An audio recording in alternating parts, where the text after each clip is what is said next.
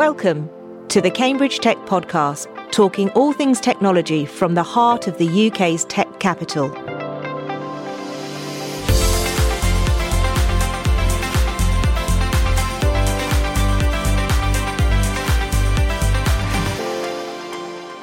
Here are your hosts, Faye Holland and James Parton.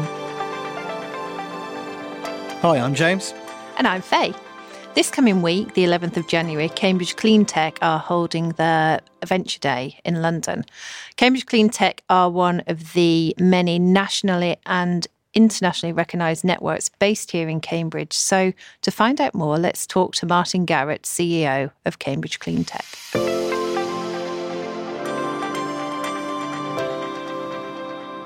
Hi, Martin. It's great to have you with us on the podcast today. Why don't you start by just introducing yourself and Cambridge Clean Tech? Hi, Faye. Delighted to be here with you. A little bit about my own background. I'm actually a town planner by profession. I studied up at Manchester University many moons ago. And after that, worked for IBM as a major corporate. I've also worked for Boots the Chemists in Nottingham in their head office. And in between those two roles, I was a city centre manager for the City of Nottingham itself, which was a public-private partnership to bring together the retailers, the businesses, the public sector to promote, which was at the time a top 10 retail destination as a city in the UK.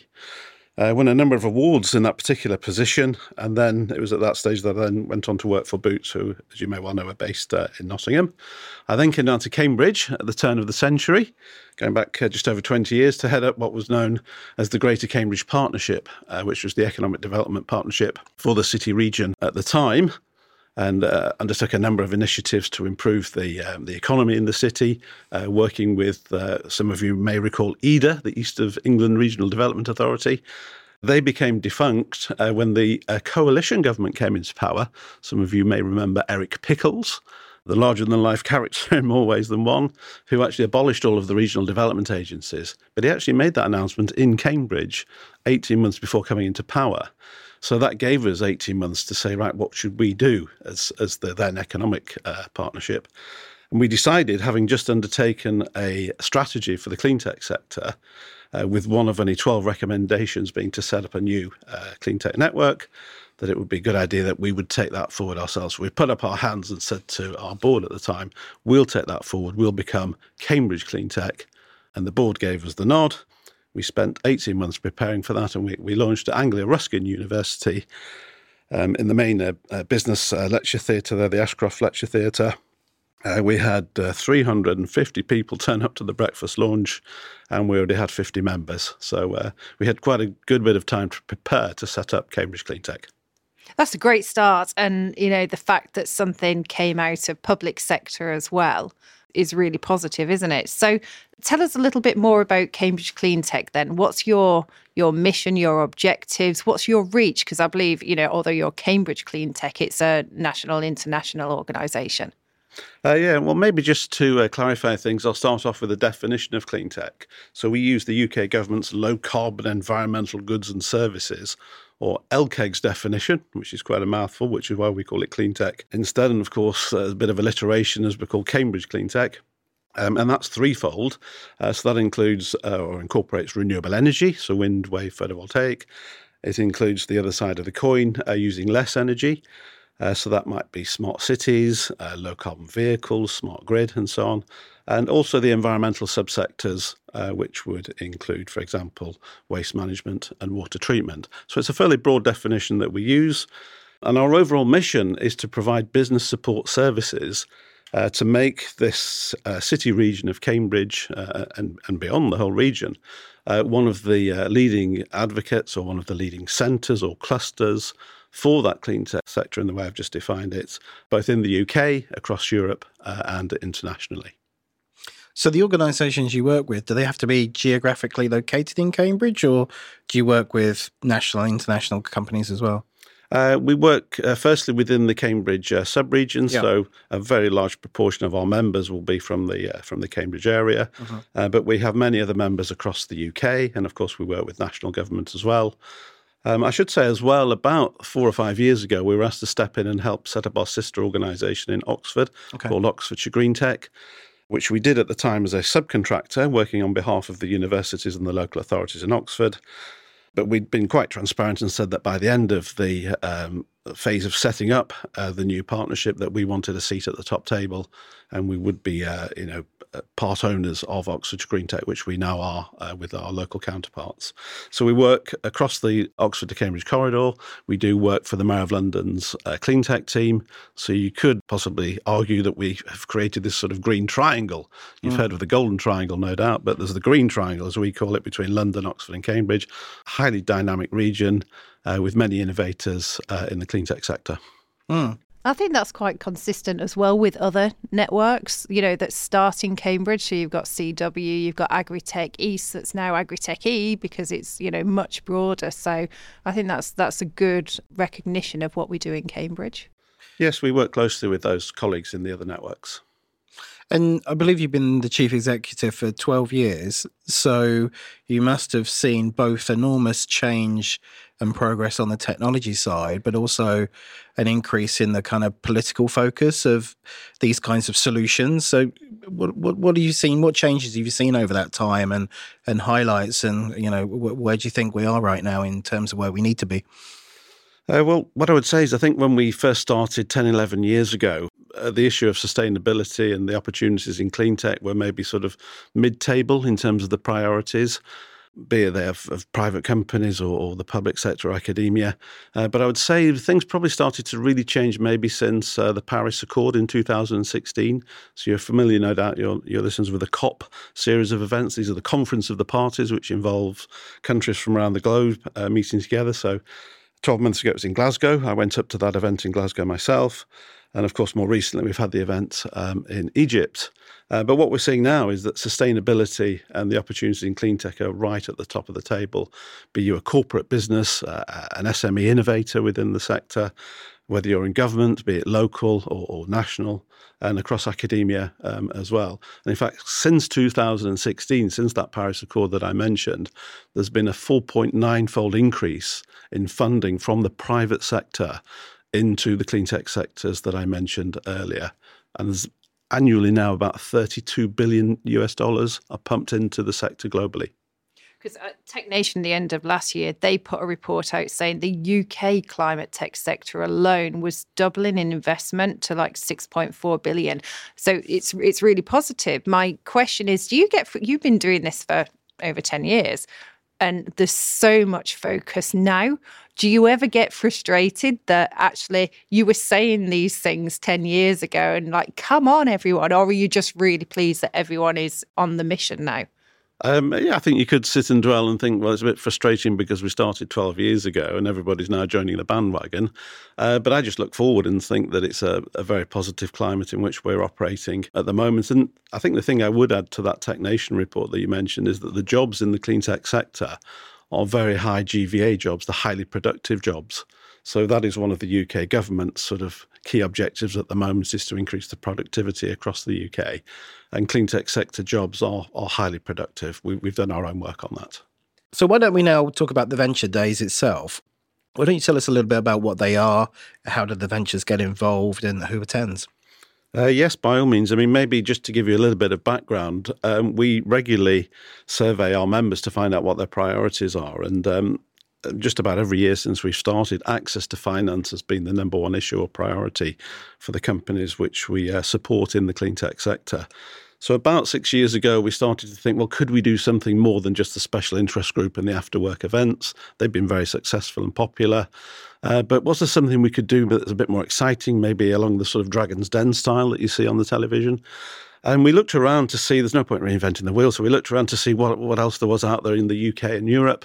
There were 3 or 4 or 5 different formats that we had a look at, and we had conversations with the owners of those existing types of events.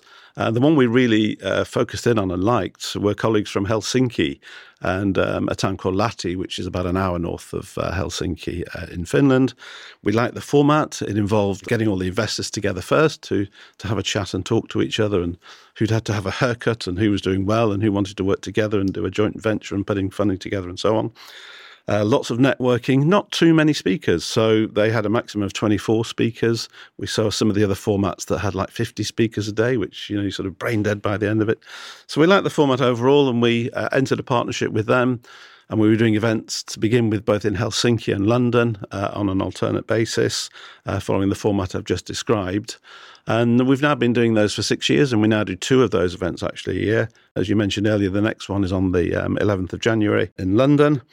The process for that is that, say, about 4 or 5 months prior, we set out the application form and ask people to apply to pitch at the particular event. And ordinarily, we'll get about 120 applicants from the clean tech sector who are looking for funding. And we have an independent group of judges. So we have the head of enterprise at KPMG. We have a number of investors who will take a look at the 100-odd applications. And they're the people separate to us as the executive of Cambridge Clean Tech who actually score the companies and say, these 18, as we're going to have on the 11th of January, or 24 if it's 24, are the most investment ready. Now, that doesn't mean the other 80 are not good. It just means they're not as investment ready as those that we have chosen to pitch at the Venture Day. We then take those 18, because what we do find in Cambridge is that people are very good in the white coat and holding the Bunsen burner. They're in the comfort zone. Put them in front of an audience and it can be quite different. So working with one of our founder members, J.E. Kemp, we'll be holding a training day for the companies prior to the pitching day itself, just to give them the basics and some of the common sense points about good presentation skills, and also to hear from investors in terms of what they'll be looking for on the day. So we've taken them through that process already, and they'll then be better equipped to face the audience, which will be a room full of investors at Barclays in Canary Wharf on the 11th of January. And they'll have 5 minutes to pitch. And this is the Dragon's Den bit. Then that's followed by a quick fire series of questions by 3 experts, investors, who'll ask them a quick question. And it's a chance really for the speaker who will have only had 5 minutes to pitch to actually elaborate on their particular innovation and product and provide more information for the room full of investors. That's interesting. So it sounds like it's been going for a number of years. So have there been some standout success stories that have gone through that process and raised financing and then gone on to bigger and better things? Oh, very much so, yeah. We do try to keep a tally and a check on who's received funding following the Venture Day events. It can be quite tricky because some of the investment is confidential. And I think sometimes some of the innovators think that we're looking for a cut in terms of having done the introduction. We don't take a cut at all. We do try to make that as clear as possible. But companies like Airex, which is a company that does a smart sensor for residential buildings. So these are air bricks, which traditionally in my house, your house, you think, well, should the air brick be open or closed? What should I do? This has a sensor inside, a smart sensor that does all of that work for you. It takes the temperature inside the house and outside and decides whether the particular brick should be open or closed. Particularly useful for social housing. They presented at one of our events, and from a major UK bank, they received several £1 million and are now post-production in market selling those products to housing associations and others.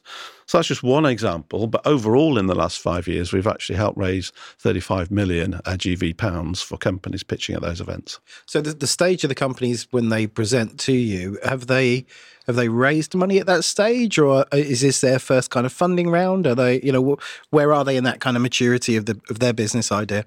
It will vary. I mean, most companies are looking for probably tens, if not hundreds of thousands of pounds, maybe up to £1 million. In terms of the product development, they may already be in market and they're looking to expand. Yeah. So it's that sort of beyond the very early stages. Yeah. It's beyond proof of concept ordinarily.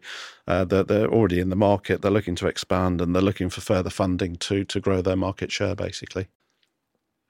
So can you tell us anything about the finalists this year that we're going to be hearing from next week? Are there any highlights from those companies? Yes, by all means. I mean, we don't know, of course, which companies are going to apply for any particular Venture Day. And as I mentioned earlier, the judging is done by an independent panel of experts, including investors. So we don't know what the topics are going to be. But once we have in this case, the 18 companies ready to pitch, we take a look and see if we can group them into sectors. So for the Venture Day on the 11th, we have energy transition, as we call it. That's energy generation and storage, the circular economy. We have transport, low-carbon vehicles, And we've also got carbon capture and storage. So just a couple of examples of companies that happen to be Cambridge-based. I should say there are only a couple of Cambridge-based companies at this particular Venture Day. It's truly a national and international event. But in the circular economy, we have Cambridge Smart Plastics, for example, who do clever things with very thin film plastics. And I know you're going to hear from them later on today.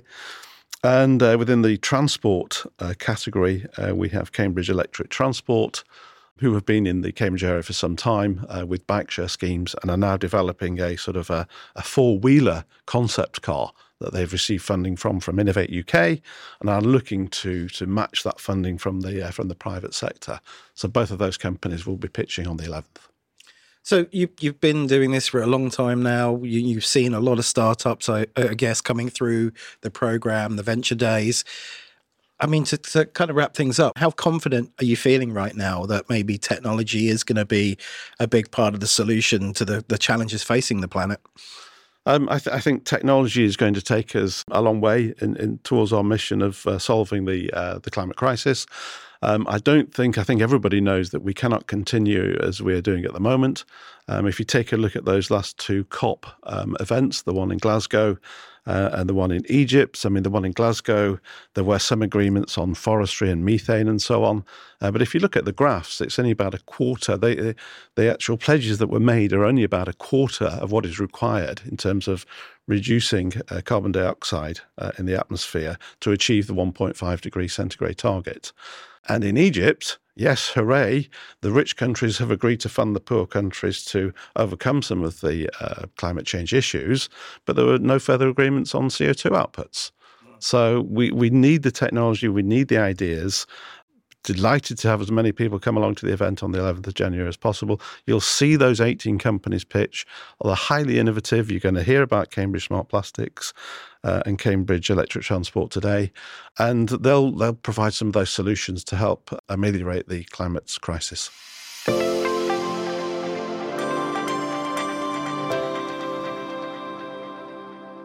So this is Cambridge Tech Podcast, and as Martin has suggested, we've got ventures pitching next week from London, Bristol, Oxford, and even as far away as Spain and Poland. But we're Cambridge Tech Podcast, so we're talking to the ventures that are coming out of Cambridge.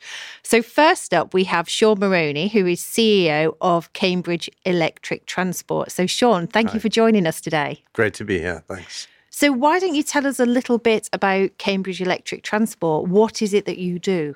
We're essentially a sustainable micromobility operation. We started in 2017 providing bike share services in and around Cambridgeshire. Cambridge Science Park is a key customer of ours. We provide bike services for staff on the campus to use our bikes to commute into work. To replace their car journeys. We also launched a community bike services in several villages around Cambridge, and those provide bike share services for residents of the villages in order to get out and about without using their cars. In parallel with that, we've been working on the development of the CityPod, which is a four-wheel electric bike, essentially, that enables people who want to avoid rain and weather and the arduousness of cycling to get into active travel. And that's really the innovation that we'll be presenting on in the investment day. So can you describe the CityPod? It's like a covered vehicle? Yeah, the CityPod is a four-wheel electric bike which is covered, and that provides weather protection. Our experience with the bike share services is that usage drops dramatically in bad weather, and in addition, its usage is limited to the young, fit, and agile. And so the objective of the CityPod is to make it far more inclusive. And to provide stability for older users. It also has at the back space for two children, so it's ideal for the school run. And there's also a cargo version, which we'll be promoting for last mile deliveries. Mm. So is this able to travel on cycle paths or Yes, on the main roads? it complies to e-bike regulations. Okay. So, and is fairly narrow, only 75 centimeters wide. So it will not be too intrusive on cycleways, but then can also go on roads. Okay. And was moving into your own product development always part of the plan of the business? Yes, it was. Yeah. Right. Yeah. Okay. My co-founder was Peter Dorr, who had the original vision for the CityPod. He's still a shareholder in the business, but he's basically let me run with the concept. And Peter reached out to me last week, actually, so I wonder whether it was for the very same reason. Right. So in terms of where are you up to? You're looking for funding, I guess, by being involved in the Venture Day. Where are you up to, and what do you need next? Okay, so at the moment we're engaged in our prototype development project, which has been funded by an Innovate UK grant and also a grant from the Niche Vehicle Network. That's going to enable us to build prototype of each of the vehicle types, i.e. the passenger version and the cargo version. In our pitch now, we're really looking for investment funding to take it into production. We've identified a manufacturer. 2 weeks ago, we went down to Dorset to meet with them. They're Portland Engineering down in Dorset. And, we feel that we've found the ideal manufacturing base to get into production we hope by third quarter 2023. So you're looking to keep manufacturing in the UK? That is one of our key objectives, yes. Manufacturing and also the supply chain as much as possible into the UK. Obviously, a lot of the e-bike components that we use are sourced internationally, but we want to get into UK supply chains as much as possible. What kind of range would this vehicle have? Because obviously right now there's a lot of discussion about the future transport needs of the city and people coming in from, village and outer city locations. What kind of daily commute can these four-wheeled vehicles deliver? We're confident that we can achieve at least 20 miles, but, users that want to have a longer range can add additional battery packs. Right. There's going to be a flexible battery pack configuration under the driver's seat, which allows additional resource for that. And is it kind of like a plug-in at home, recharge overnight kind of thing? Yeah, exactly. A standard trickle charge as with an e-bike. Yeah. And an important part of our innovation is we call it a hybrid power source vehicle, in that there will be power generated by the pedals through a generator. We're going to have regenerative braking on the back wheels, and in addition, we're going to have a solar panel on the roof to also provide additional charge. So this would be available for private purchase, but are you also, like Martin was talking to us earlier on about the evolution of Cambridge Clean Tech from the council, are you looking, like we have electric scooters and we've had electric bikes, are you looking at this being a potential solution like that? Absolutely, yeah. We want to work with the existing bike share services or shared mobility operators that are doing scooters and e-bikes and pedal bikes, and to provide them with this as an additional option in their fleets. That is really how we anticipate getting it out into the market on a widespread basis. But it will also be available for private ownership and use or lease. And then the cargo version, we want to talk to all the delivery companies, courier companies, fast food and grocery delivery companies. It's certainly very timely for Cambridge, if not, on a much broader basis around the world. Yeah, absolutely. Yeah. We believe its time has come. Yeah, that's really interesting. So why don't we switch from talking about the product to maybe your experience with the whole Cambridge Clean Tech Venture Day process? Right. How did you find out about the opportunity, and what was the application process like? And do you do this in isolation, or are you kind of looking at lots of different kind of competitions and opportunities to showcase that on the fundraising side of things? Yeah, well, we keep a lookout for multiple funding opportunities. And, we've been members of Cambridge Clean Tech for 3 or 4 years now. Right. And in fact, we applied last year, and, we've kept monitoring the opportunity. And we were selected for this year, and we're delighted to be on board. I think also the timing for us is right now. This is the ideal time because we will have at least a basic prototype to show investors, and our design ideas, as well as our market entry ideas, have progressed substantially over the year. So it's great that it's an annual event so that startups like us can keep trying, keep in touch, and just find the right time to actually be in the running. Yeah, absolutely. Good luck with the pitch. Thank you very much.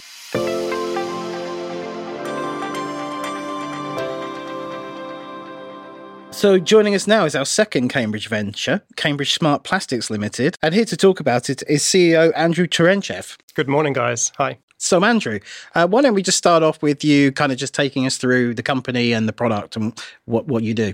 No, absolutely. We're quite a young startup, so we're probably 3 years since incorporation.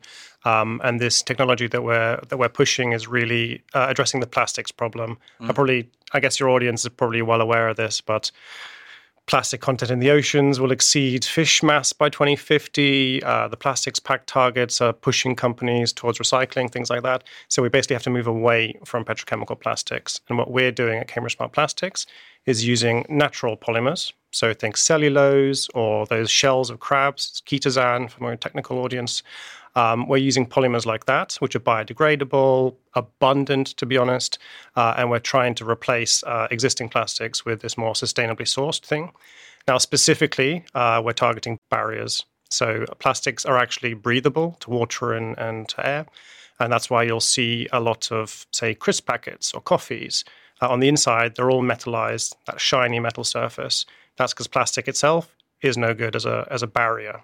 And so industry has developed either chlorinated plastics, which are bad for a different set of reasons, or metals to line that. And all of that makes the plastic unrecyclable forever. That's all burned. And we want to change that by basically layering a barrier cellulose or barrier chitosan on the inside of polymers.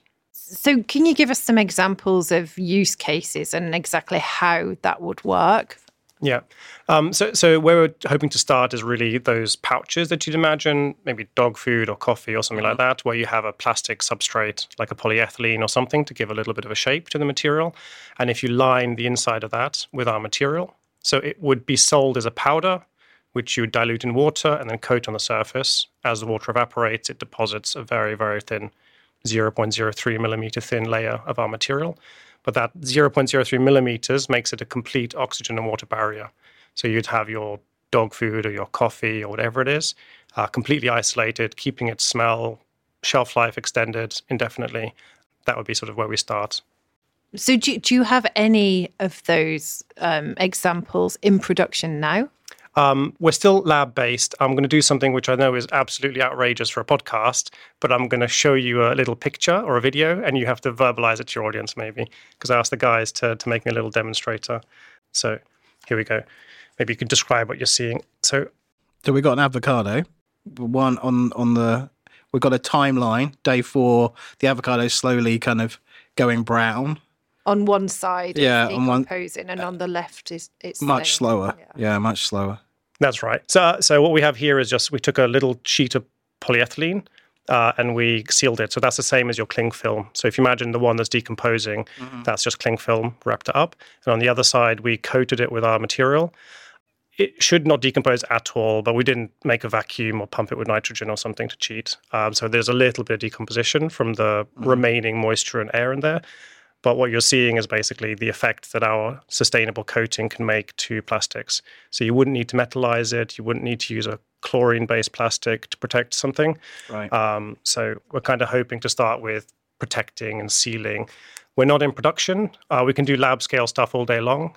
So what we hope to achieve from the Cleantech Venture Day was actually to raise money to go semi-industrial. It's kind of cute, but we're very much garage lab style. So the other day we were installing an infrared heater to evaporate the water, and we had to buy a patio heater, and our engineer had to rig it on one of those metal breadboards, and it's very much like garage stuff. So I'd love to slightly professionalize a big challenge in our industry, materials especially, is very CapEx intensive. So the machine we need is £500,000. No one's going to give us that. So we need a lot less capital, but to rent time at an existing pilot production line, things like that. So there are cheaper ways to get around that. And we want to go that direction rather than buy the big machines and things. But yeah, basically we're hoping to go semi-industrial scale so we can actually ship rolls to our customers. So I want to ask a question on the kind of where the idea came from. Have you been doing this through research at the university, or where was that kind of spark of this could be an opportunity kind of thing? Are you at IFM or somewhere? We're in the Department of Physics, which is physics, still West okay. Cambridge, same campus. Okay. So we rent space there. Yeah. Interestingly, the company started on a completely different technology. So we have that as a pipeline thing. But a big lesson we learned is that in academia, you invent stuff, sure, and you're trying to push it. So we had a new material. I still think it has a place in the market. But when you're pushing a new material, industry doesn't want it because there's no use case for it. You have to invent the widget before the material because you have to be doing something. Yeah. So we were pushing that for the first year, no real progress. And it was actually the Cambridge Clean Tech networking event that I was at a table, and this whole cellulose concept got proposed. We were bouncing it around. And because my co-founders are, amazing people, there's Royal Society chemists, there's a, professor of physics. So they're really smart people. So I just bounced the idea around with them. Like they say you can't use cellulose because of X, like it was brittle. It doesn't block water. And they're plastics people. And they're like, well, we can fix that. So we just had a sort of a side project to fix what that guy told me at dinner. And it just got traction. It's much more a la mode, sustainability, recycling. And then we want to innovate smart grant. And so it grew from there. So actually it was a dinner conversation about recycling, which turned into... That's very Cambridge. That's very Cambridge. Isn't it? Yeah, I guess. Yeah. And how have you found that the transition you're going through now from the lab and academia into the entrepreneurial journey? Is any of it scary for you, or is it just completely every day? I mean, it's strange because some days there isn't much to do and some days it's 24 hours a day, but there's always this existential angst. So in the beginning it was, can we even pay anyone a salary? Now it's, what are we doing? Like, we need to actually scale up. And we were scientists, so we're good at the chemistry. And we have got an engineer on board now, but it is still intimidating to now go into the real life stuff, because I remember this nice joke from it's Big Bang Theory. The physicist knows why the chicken crossed the road, but it only works for a spherical chicken in a vacuum, if that makes sense. And I guess the point of that is that we're great at solving it in the lab, but as soon as it goes into production or someone actually touches it, it doesn't work. Or if someone else has to do it without our know-how, they can't do it. Like, it'll evaporate too quick and it won't be a barrier, or they got the ratios off by fraction and it doesn't work anymore. So having it robust is also scary, because we're used to doing it ourselves and then it always works. Yeah. And when someone else has to do it without you watching over their shoulder, it's scary. And it's the real test of your invention, because it has to be robust. So that's scary, I guess. So as the CEO, you must be thinking about not only scaling the technology, but also scaling the company and the business. So clearly, by applying to the Venture Day, you're going to get in front of an investor audience. How else do you think about fundraising? What other irons in the fire have you got? Well, since day one, that's really been my priority. We have to have the money in place, get people paid so they can focus on the work, and then a clarity about how we're growing. Otherwise, we're just messing around, right? Initially, that was easy because like starter grants, Innovate UK, they're easily accessible, and we were able to do some little side hustles, consulting. When you have such talented people in your team, it's pretty easy to get consulting gigs for them. Looking forward, the real reason for this Venture Day, for example, is I want to get away from this existential angst every year. Will we win the next grant? They're also never going to be big enough for the stuff we're going to want to do in the future. So we need patient capital. I would also love maybe an advisor. So I don't want to be taking the first offer in a way. I really want someone who can maybe help me with the scale-up mentality and the journey ahead, because we've very much been a submarine in the community, because we've self-funded ourselves, because we've avoided the whole angel network thing so far. It's been a bit lonely and a bit overwhelming, because every next stage takes a year to figure out what you're doing before you're good at it. So I guess I'm also hoping that we're going to get advisors, or at least a non-exec on the board, someone that I can bounce things around with. So that's really interesting. Can I just go back then and unpick that approach that you've taken in terms of self-funding and bootstrapping the kind of company? Because, quite often I think people immediately go to angel or VC conversations when you talk about startups. So what was the approach? Why was that the approach you took? It's a good question because that is I don't want to call it a fantasy because a lot of people make it successful, but that's the ideal that you have. And it's also what I imagined when I started. I guess I'm from a risk banking background. When I looked at the company, I'm not sure I'd give myself the money. So you have to have that mentality. Like, would you have approved this pitch? And I'm not even sure I'd approve my venture day pitch, frankly. I know it'll work, but it's really hard to convince someone else, right? So I did think there has to be some element of credibility to it. So maybe we weren't there yet. The IP wasn't clear. Who's going to buy it? The journey was a bit early stage. So if you're really at the beginning, you're gambling on just these people. Do you trust these people and will they make a success? We will make a success. But the tech that we started with is not this cellulose tech. And so when you're so early stage, maybe the idea isn't actually done. So maybe you need to prove yourself that you can do that first step yourself. Then you can raise money. That means you can write a business plan. You can actually find a first customer. That means that someone in the world wants it. Scalable. Everyone might want it then. So I do think you need to cross those hurdles maybe yourself before you go open hand for hundreds of thousands of pounds, because that gives you credibility. So maybe I was needing that credibility to have confidence to ask for that kind of money, because it's quite bold, isn't it, to come to a guy and say, give me hundreds of thousands of your family's inheritance, for me to have a go at making a barrier packaging thing. No, I think that was a really interesting perspective, and I think will be interesting to a lot of the listeners, because we've done episodes with very early stage ideas coming out of the university at Homerton Changemakers and at the Epoch Business Plan competition, and I think it's just an interesting take and something that people should seriously consider.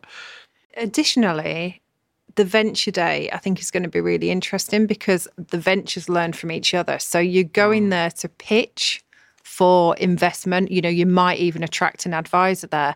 But actually what we find, like James said, it's when the entrepreneurs talk to each other, you actually realise you're all in the same boat and you can do things maybe in a slightly different way. So I think you'll find it really interesting. And there's 18 of you in total, so I'm sure there are lessons learned there.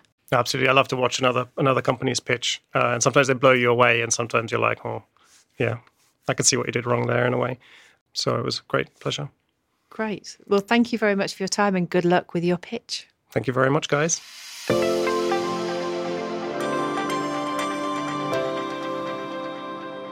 Martin, we've heard there from both Sean and Andrew, who are representing Cambridge at the Cleantech Venture Day. Before we sign off, how do people get involved?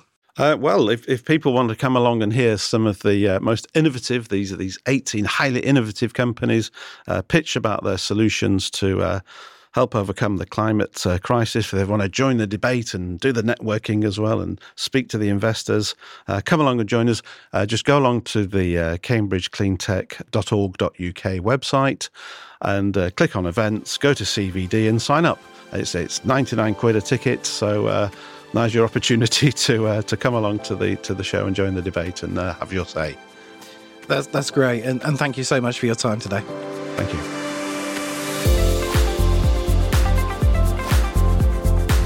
Today's show was produced by Carl Homer of Cambridge TV and supported by our media partner, Business Weekly. The Cambridge Tech Podcast is available on all major podcast platforms and on cambridgetechpodcast.com. If you've enjoyed this podcast, please give it a 5-star review. It will really help others discover the show.